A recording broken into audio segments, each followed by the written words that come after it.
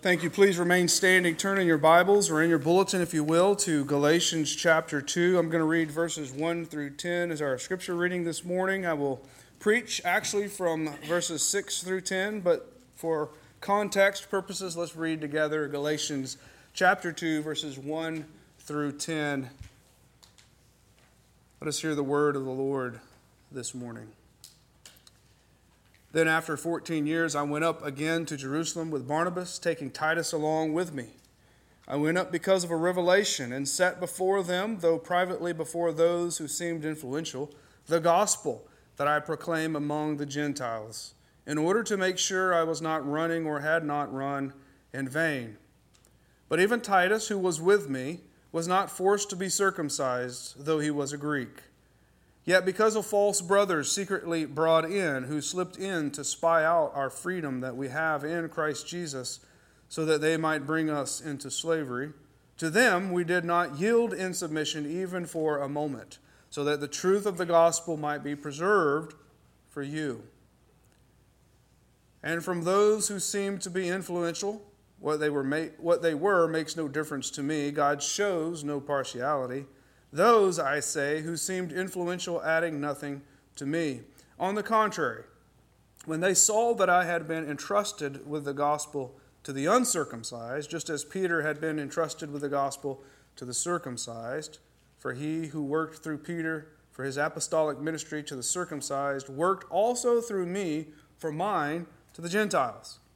And when James and Cephas and John, who seemed to be pillars, perceived the grace that was given to me, they gave the right hand of fellowship to Barnabas and me, that we should go to the Gentiles, and they to the circumcised. Only they asked us to remember the poor, the very thing I was eager to do. The grass withers and the flower fades, but the word of our Lord endures forever. Thank you. You may be seated. Gracious Heavenly Father, this morning we praise your holy name. And we come humbly before you, asking as you teach us, your disciples, that we would begin by having your Spirit prick our heart with conviction, that you would renew our thinking, that the way of the thoughts in our head would be yours and not ours. That, Lord, we would not look at your word without first looking at ourselves and asking, where do we fit in to your master plan? How, O Lord, are we to respond to your word today? Teach us, mold us, and make us to who you would have us to become individually and corporately as a body of believers, as a church. In Christ's name we pray. Amen. The one question I have for you this morning is, what is your calling? No, I don't mean your job, your vocation, what you spend all your time doing during the week. I ask, what is your calling? What have you been called to do in the kingdom of God? Maybe you've thought about it, maybe you have not. This morning, I want to challenge us. What is your calling? What are you called to do in the kingdom of God? Think about it, and let's see what God's word has for us today. Now, turning your Bibles to Galatians chapter 2, let us continue looking at the book of Galatians, this epistle written by Paul, the apostle, to the church in Galatia, the churches in Galatia, dealing with this issue of the gospel and circumcision and being uncircumcised and what that looks like, and legalism. We talked about that over the past few days, but as we look at verses 6 through 10 of Galatians chapter 2, I want us to talk about what Paul brings out here in his role in the kingdom of God, what he is actually doing. And I challenge you this morning to think through your own calling. Where do you fit in the kingdom of God? See, I think there's a problem in our churches today, and that is this, that sometimes we think it's always someone else's responsibility to do the things that need to be done. It's so easy for us to look at someone else and say, well, you're better gifted at that, so why don't you do that? And oftentimes we're not looking at ourselves to say, what are my gifts and talents? As a matter of fact, before we go into Galatians, go over to Exodus chapter 3 with me, because I want to use as an example this great illustration, at least I think it's a great illustration, of one who is being called by God, yet refuses to obey. Many of you may know this man is Moses. Moses, in Exodus chapter 3, has this calling. He, remember, sees this burning bush, and in this bush comes a voice. Go to chapter 3 with me and look at verse 4. Back up to verse 3. And Moses said, I will turn aside to see this great sight, why this bush is not burned. When the Lord saw that he had turned aside, God called to him out of the bush, Moses, Moses. And what does he say? Here I am. And then God says, do not come near. Take your sandals off, for this is a holy place. You remember the story, right? So there's this holy place, and there's this holy encounter with God that Moses is going to have. And I just imagine how many of us desire in our own life to have this wonderful experience, this talking to God. Don't you wish God would often talk to you in a bush and just kind of tell you how things are? I know sometimes I do. I wish God would just say, hey, listen, rather than all the covert trying to figure it out, let me just tell you what to do. Well, here's Moses. God tells him what to do. Go down to verse 10. He says, come, and I will send you to Pharaoh that you may bring my people, the children of Israel, out of Egypt. See, it's pretty simple. God says, I'm going to tell you exactly what to do. And then Moses responds. How does he respond? He responds with fear. Look at chapter 4, verse 1. Then Moses answered God. Now, again, think about God coming to us in a burning bush. That would already be scary enough. But then to have the boldness to speak back to God, Moses says in verse 1, but behold, they will not believe me or listen to my voice, for they will say, the Lord did not appear to you. He starts making excuses, doesn't he? He starts saying, listen, I don't know how this is going to go, God. I'm here. Here I am. I'm ready to go. But can we make it a little different? Because I don't think they're going to believe me. And so, how does God respond? Okay, Moses, fine. Let me show you some signs, because evidently a burning bush isn't enough to get your attention. So let me go ahead and give you a couple more signs. And what are the signs? On the staff, he says, take the staff and throw it down, and it turns into a serpent. And then he plagues him with leprosy, and he puts it in his cloak, and he pulls the hand out, and all of a sudden he's healed. And so as you read through chapter 4 down through the first 10 verses, you're like, all right, Moses, surely he's going to see something here. But go to verse 10. As if that wasn't enough, Moses says to the Lord, oh, my Lord, I am not eloquent, either in the past or since you have spoken to your servant, but I am slow of speech and of tongue. Moses makes another excuse to say, Lord, I get the fact that you want to bring your people out of Egypt, but are you really saying I'm the one to do that? And again, here are 3 very miraculous signs that Moses witnesses and hears the voice of God. That's not where I want you to focus. Look at verse 11 and 12 of chapter 4. What is God's response? Then the Lord said to him, who has made man's mouth? Who makes him mute or deaf or seeing or blind? Is it not I, the Lord? Now therefore go, and I will be with your mouth and teach you what you shall speak. What's God saying to Moses? Why are you even questioning me? Moses, if you weren't the guy, you wouldn't be standing in front of this bush. If you weren't the one that I was going to send, if you think I haven't thought through all these scenarios, then you don't have a whole lot of faith in me. Or that you think I'm someone else. And so you would think, as we hear these verses, that Moses would say, got it, you're right, God. I'm not even worthy of questioning you. But go to verse 13. It's so good to make a negative example out of one who we know ends up positive, and Moses is that one. In verse 13, but, even after hearing what he just heard, Moses said, oh my Lord, please send someone else. Please send someone else. Someone who can speak, someone who's more eloquent than I, someone who understands, someone with more fortitude. I don't know, whatever Moses' reasoning here is.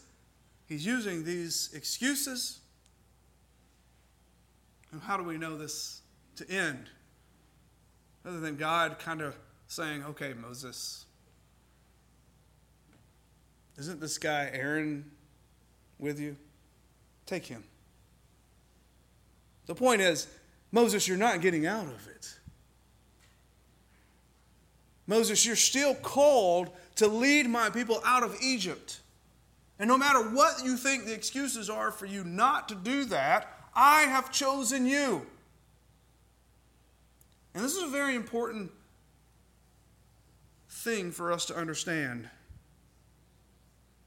That we, as God's people, are called. God uses us, not in this general calling. Yes, I'm going to use this word calling, and I want us to define it here first and foremost this morning. We are all called to be Christians. That's why we're here.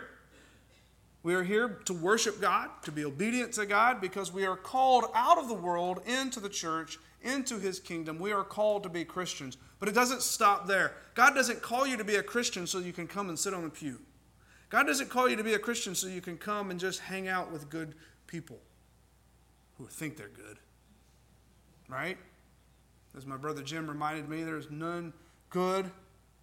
Only the Father is good. Jesus says, don't call me good, only the Father is good. The point here is, what does it mean to be called into this family, called into the church, called into the kingdom? Are you called in so that you could just sit around and wait for Christ to return? Absolutely not. Moses found that out. God even conceded and let Aaron go with him, right? You know how the story unfolds. Go back to Galatians chapter 2. Now, with that in mind, and this idea of calling, let's look at what Paul is talking about in verses 6 through 10. Still in the context of the gospel, in the circumcised and the uncircumcised. And we'll get back to that. But more specifically, calling. Paul is basically defending his calling to take the gospel of Jesus Christ to the uncircumcised. Say it isn't so. Not those people. Not them. Yes, to the uncircumcised. I imagine this was an upside down, a topsy-turvy transition for the Jew. And they would see this as, well, who is this cat running around, going out there, sharing our gospel with the uncircumcised? And Paul is, in his defense, bringing out the fact that they're missing the big picture, which he is called to do something different in the kingdom of God. And he outlines that for us this morning. Verse 1, here are the things, the principles of faith that I want you to see that Paul is laying out for us in his defense. First and foremost, in verse 6, God providentially ordains each of our callings. God providentially ordains each of our callings. Another way to put that is God tells us what we are going to do. If God is sovereign and in control, and He providentially governs all things of man, and we know that He does that in His church, then He's got a plan for you, a calling for you. Most of the time when we think of calling, we think of it in the sense of the pastor's call. The pastor is called to be the pastor. We'll talk about that here in just a few moments. But I think we downplay the calling that we have in the kingdom of God when we only look at someone else's calling. So this morning I would ask you that you look at your calling. And first start with God's providential calling in your life. Verse 6. And from those who seem to be influential, what they were makes no difference to me. God shows no partiality. What's Paul saying here? What Paul is alluding to this Deuteronomy 10:17. If you don't know it, go turn in your Bibles to Deuteronomy 10:17. Write it down. Be familiar with it. It says this, "For the Lord your God is God of gods and Lord of lords, the great, the mighty, and the awesome God, who is not partial and takes no bribe." I don't know how in the Jewish mind you could grow up knowing Deuteronomy 10:17 and then be surprised that he includes the Gentiles later on. Because he even says, he's a God who shows not partiality. In other words, he doesn't say based off your status or your upbringing or who you are. Listen, first and foremost, you guys do realize I don't come from a family of preachers, right? I mean, self-proclaimed preachers. We preach, you show up at our dinner table at my family's, Thanksgiving or something. You're going to hear preaching. It's not going to be biblical all the time, but that's not what I mean. What I mean is, I am called out of something to something else. I don't come from a lineage of preachers. I do come from a small lineage of Christians. And I thank God for using my family in that way. But what's happening here is Paul is saying, listen, I have been ordained, I have been providentially called into this one position. And that one position is to share the gospel with the uncircumcised, with the Gentiles. In a sense, he's saying, I'm not worried about the Jews. Peter has that demographic taken care of. It's kind of like that core group, that church over there, Peter and John are taking care of it. God has called me to something different. And when you bring in this Deuteronomy 10:17 passage, it tells us something a little deeper. That God is a God of integrity. That when God claims something, all the way back in Deuteronomy, he doesn't contradict himself in practice. He's very consistent, isn't he? I am a God who is not partial or takes no bribe. Well, how do you know that? We see it here in Paul's sharing of the gospel to those filthy Gentiles, the unclean. So God is a God of integrity.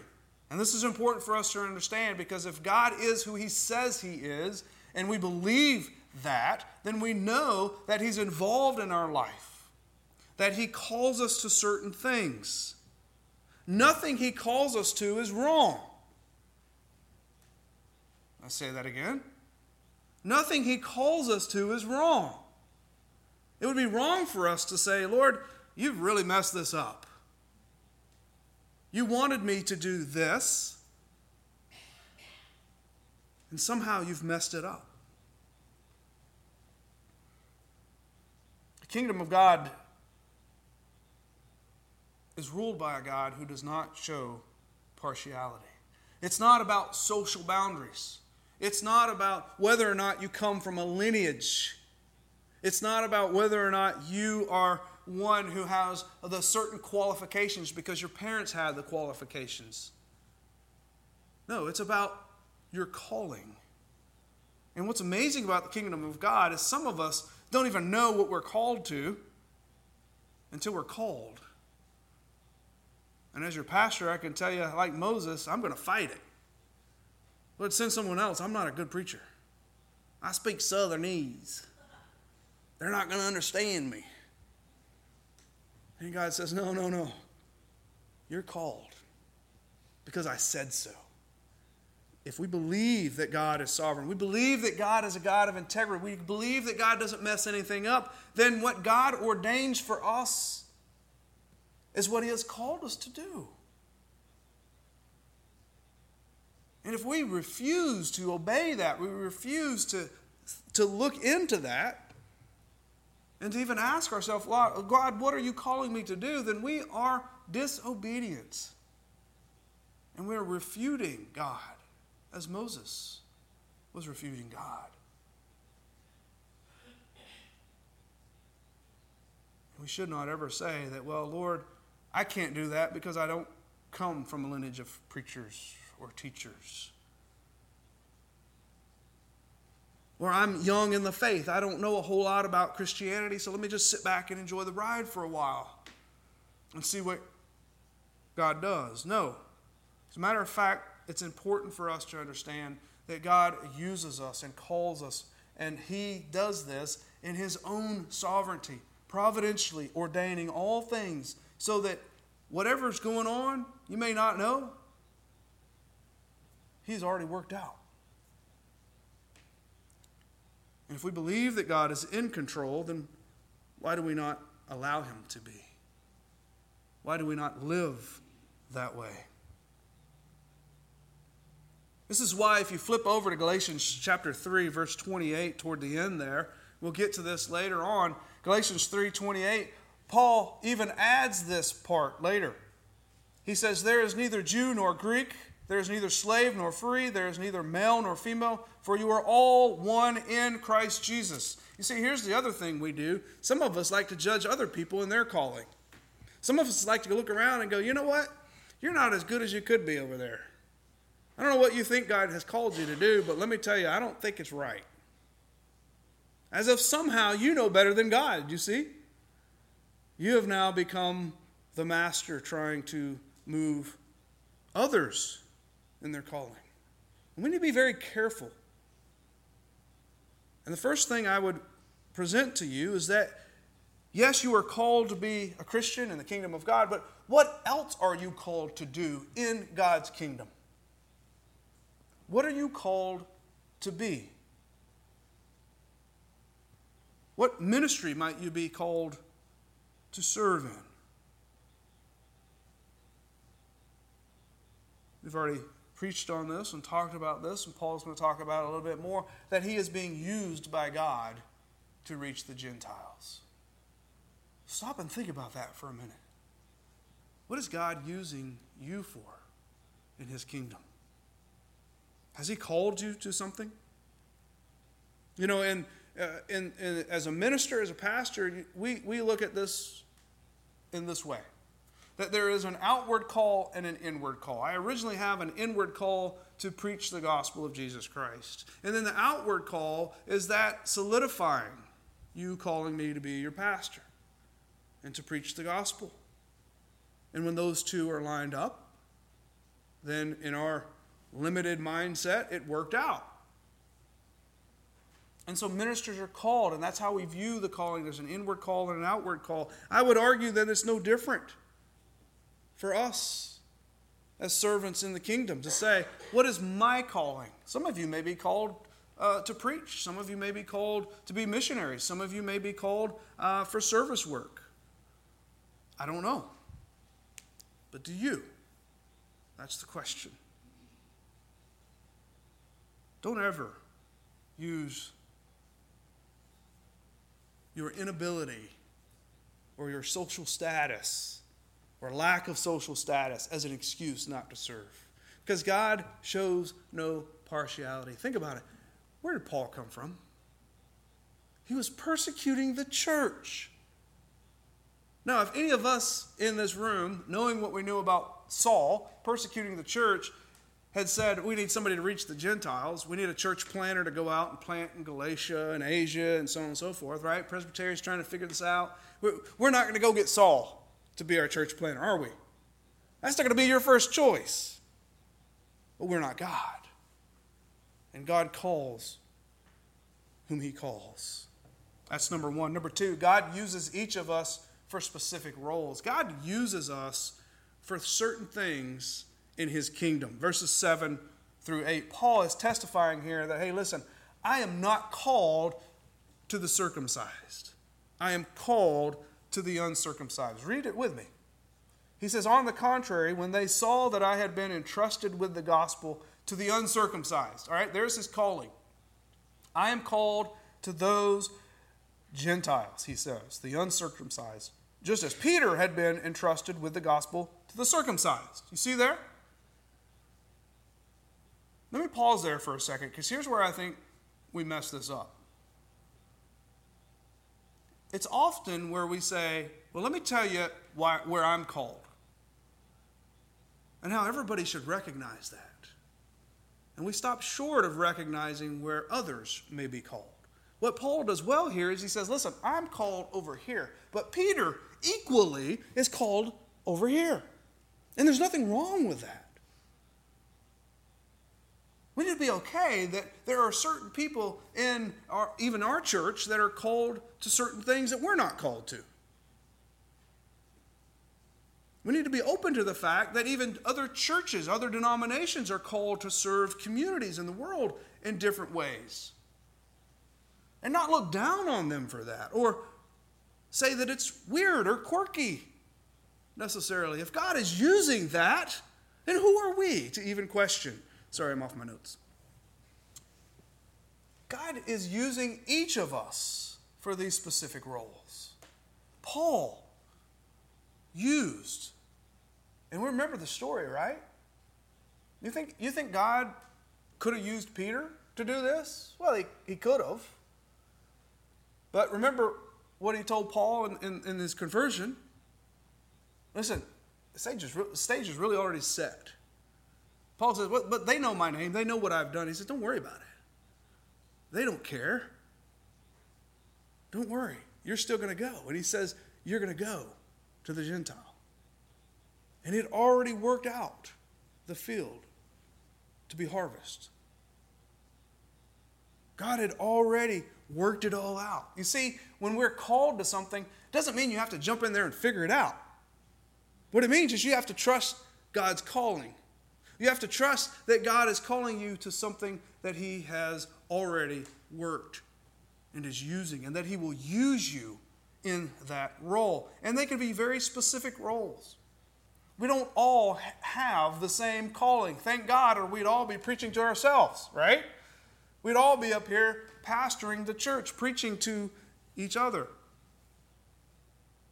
Some are called to preach and teach, even in the session, in the elders. There are elders who are called to rule and to make decisions and to lead the church. And then there are those with double honor that are called to preach and to teach.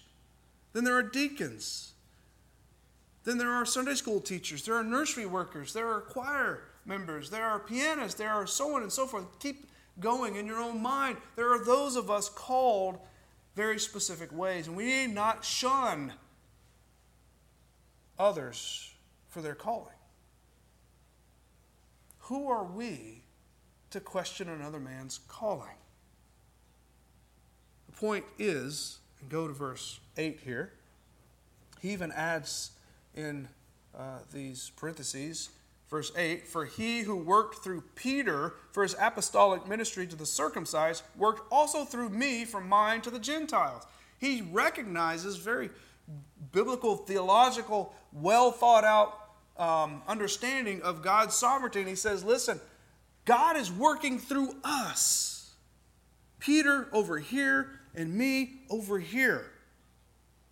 And it's not one or the other. See, here's where churches and members of the church get it wrong a lot of times. We think that this is ministry. And if we don't do this, then there's nothing, God is not going to honor that.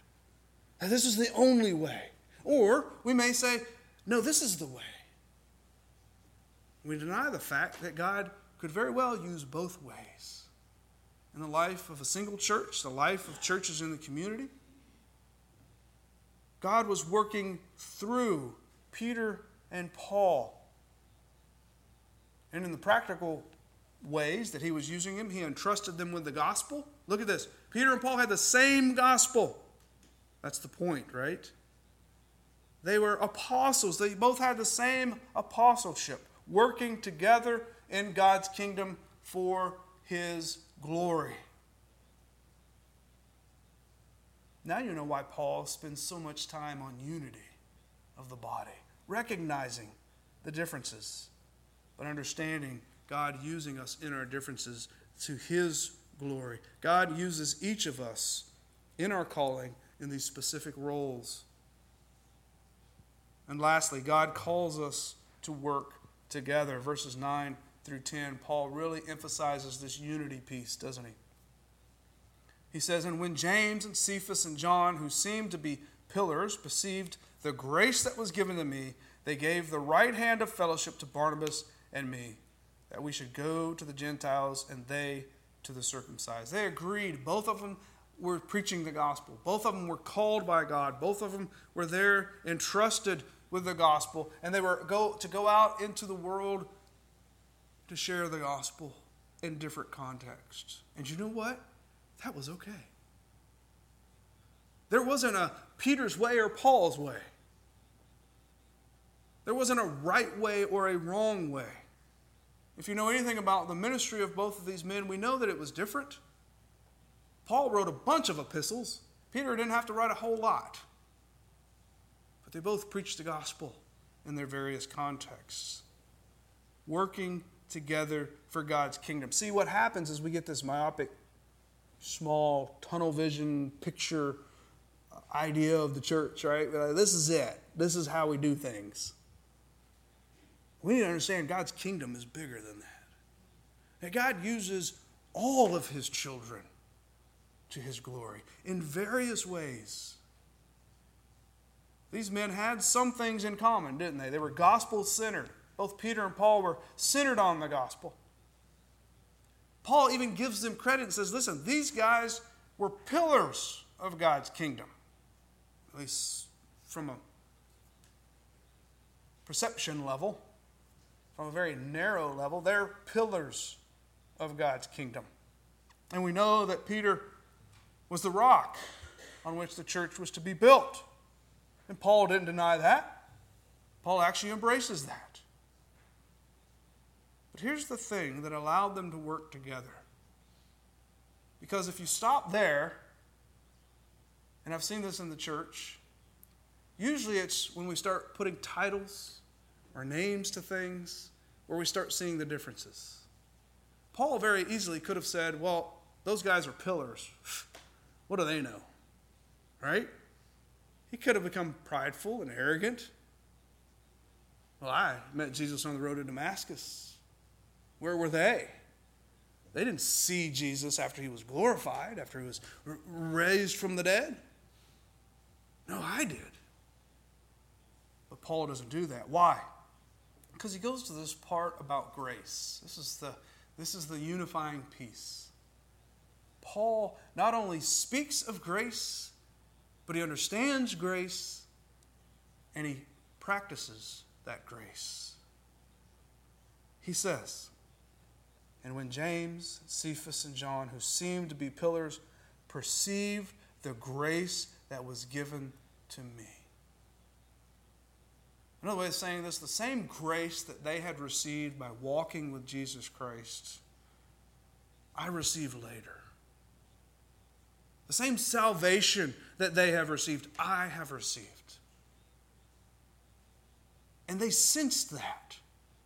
They sensed that Paul wasn't in it for his own glory. That Paul wasn't out causing trouble. Paul was genuinely kingdom-minded, wanting to share the gospel with the Gentiles so that God would be glorified. And when they understood that, grace abounds. The grace that was given to each apostle. Grace from God, and how God's gracious love was given to them in saving them. The work of Christ accomplished for them. And when they understood that, receiving that grace is what Paul is talking about here. He's also talking about the grace that was extended to him by these brothers and sisters, brothers in Christ. And for us, it would be the grace that we extend to our brothers and sisters in their calling, working together. They may not do it our way. We may not like how they do it.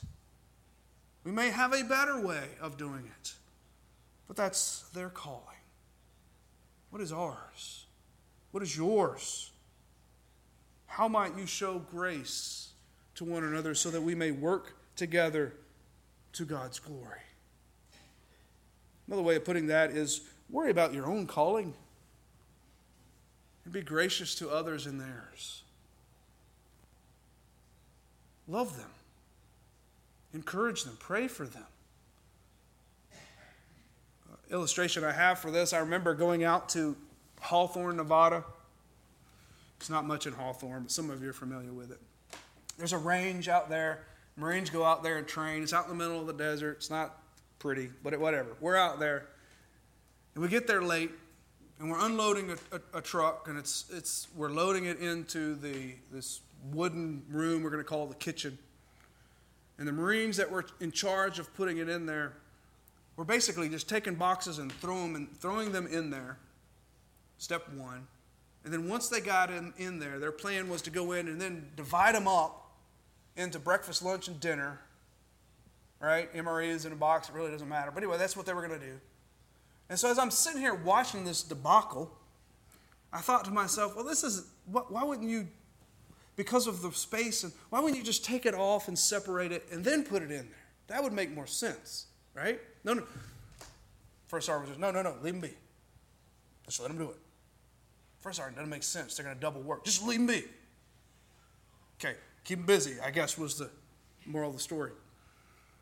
The point is, my way is not always the way. Your way is not always the way. Some people may have to work harder to figure it out. But if that's their calling, if that's what God has ordained that happens in their life, then so be it. If we would focus on ourselves and our calling, what might the church look like? How might God be glorified? God is sovereign. God is in control. We practice this in our form of government. We believe that different people are called to different things. We believe that different churches are called to different ministries within their community, don't we? We have 33 churches in our presbytery alone, Second Presbytery from Greenville, Georgia, 33. Do you think they all look like this? Do you think they all do the same things? If they do, then we might be missing the picture. There are some things that are similar. But the ministries can be different because God calls us to different things.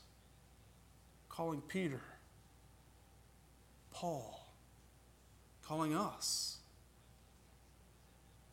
So we need to be very careful in how we view others, but more importantly, how we view ourselves. Let me go ahead and, since Jerry's here, this is great. Let me go ahead and say this. We also believe that there are different denominations with different focal theological points that don't necessarily disagree, but they don't necessarily agree. And how bad would it be for us to think that we are somehow better in our calling as Presbyterians than the Baptists or the Methodists? Shame on us if that's how we believe and how we think. The reality is God uses each of these churches, each of these communities to go out in His world, in His kingdom, to share the gospel in different contexts. And so not only do we need to look at ourselves and say, what is our calling? But as a church, we need to look and say, what is our calling in our community? And are we obedient to this calling? What is it that you are called to in the kingdom of God? This is more than serving in the local church. This is more than finding your vocation. Don't confuse, I'm the only one that can do this, your vocation with your calling. Okay? And yes, sometimes I'm very confused by it. It may be yours, but it may not be. We're not talking about your vocation. We're talking about your calling. It may include your vocation, but your calling is primary in all things. Ask yourself, am I glorifying God? What has He called me to do so that He may be glorified by using me? How do you fit in to the kingdom of God? Let us pray. Gracious Heavenly Father, how awesome it is, O Lord, that you are sovereign, that you are in control of all things, that you ordain many, many ministries in your kingdom. You call us to be unified in grace. And Lord, we thank you that we have experienced your grace. And we ask that you would help us to express that grace to those around us. Lord, help us in our response to you. If we are guilty, O Lord, convict us of our sin. If we are unsure, give us surety. If we, O Lord, need to be moved, move us, that we may be obedient to our calling, both as individuals and as a body of believers. In Christ's name we pray. Amen. Well, brothers and sisters, let us receive the benediction and be dismissed with the Lord's blessing this morning. May the Lord bless you and keep you. May the Lord make his face to shine upon you and be gracious to you. May the Lord lift up his countenance to you and give you peace now and forever. Amen.